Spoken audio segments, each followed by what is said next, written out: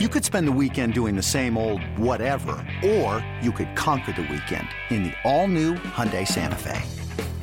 Visit HyundaiUSA.com for more details. Hyundai, there's joy in every journey. Jay Bruce has been red hot since joining the Indians, and he and his Cleveland teammates get off to a fast start in Kansas City.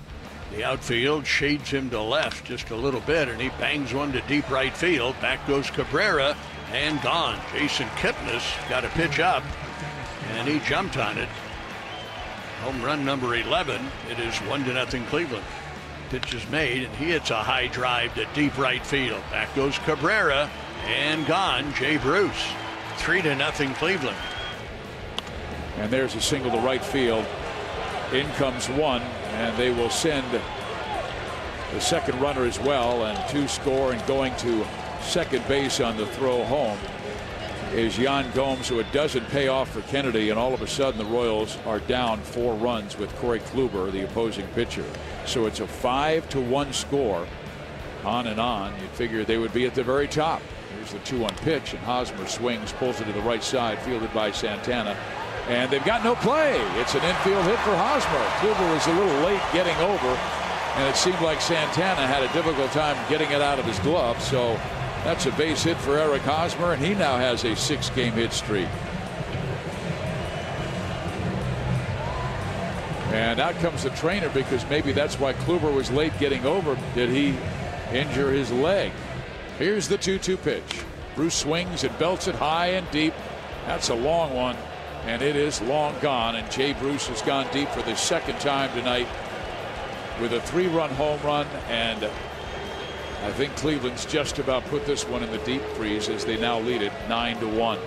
Friday's loss drops the Royals to 61-60 for the year. They now sit in third place and 6.5 games out in the American League Central. Here's the manager, Ned Yost. I mean, we talked about it before. It's a big series for us, but that's kind of a difficult question to answer, because Ian was doing everything he could to step up. He just didn't have as good stuff. And he, like I said before, he was competing out there. Just stuff was a little flat. Alexander comes in, closes the door in the third and the fourth. A chance there with Moose on second, Melky on third. Yeah, Mossy smoked the ball. It just kind of he hit it so hard it just kind of caught Moose in no man's land out there. How much is it he needs to pick up Melky, or is it just tough luck? Yeah, it's just kind of tough luck. I mean, it's a little of both. You got to pick up Melky in that spot, but the ball's hit so hard that you just take that one step and you're just, he steps on the bag and he's got you. We talked a lot about the bullpen struggles over the last couple of weeks, but the rotation, too, has kind of had some off moments, too. I think the ERA is like 7 or something over the last 2 weeks. Could you have dreamed that both your rotation and your bullpen could slump at the same time? Because that really hasn't happened here, in a long, long time. No, but I would have never dreamed that our whole entire offensive unit would have slumped in April either. You would think that you'd have 2 or 3 guys get off to a good start. It just happens. You got to continue to battle every day. Luckily for us, we got a chance to come back tomorrow and play again. This game wasn't a good one for us. So, you break it kind of down. Scotty had a good outing. Junis came in. We had the luxury of, him trying to pick up a couple of innings for us there. First inning was really good. Second inning was okay, and then he just really hit a wall in the third inning. But McCarthy came in, and I thought he, had a good outing, an inning and 2/3, and Buchter was fine. He ended up, getting ambushed first pitch fastball by Encarnacion, but after that got 3 outs. Ned, you're really good about having equilibrium about one game. But does this one hit you in any different way just because it's the start of kind of a significant series? No, it doesn't. These types of games where you look at it and you say, okay, well, my starting pitcher just didn't have as good stuff, and they blow us out. It doesn't hit you anywhere like it did, like the game in Oakland did, where you take the lead in the 8th inning. We got beat tonight, and you look back and guys competed, but they were better than us tonight, and you can kind of live with that.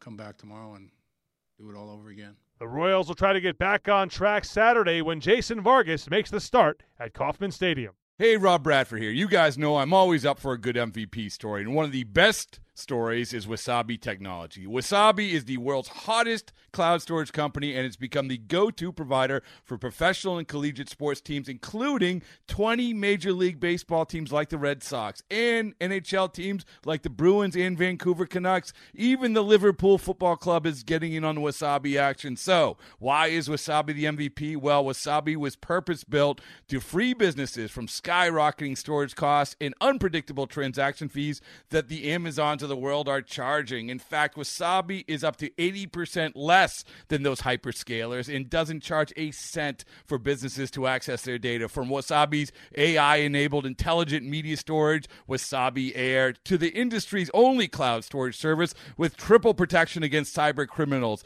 data deletion, and ransomware, Wasabi's taken the lead in driving innovation in data storage and helping sports teams to unleash the power of their data. Wasabi, another Boston-based championship team.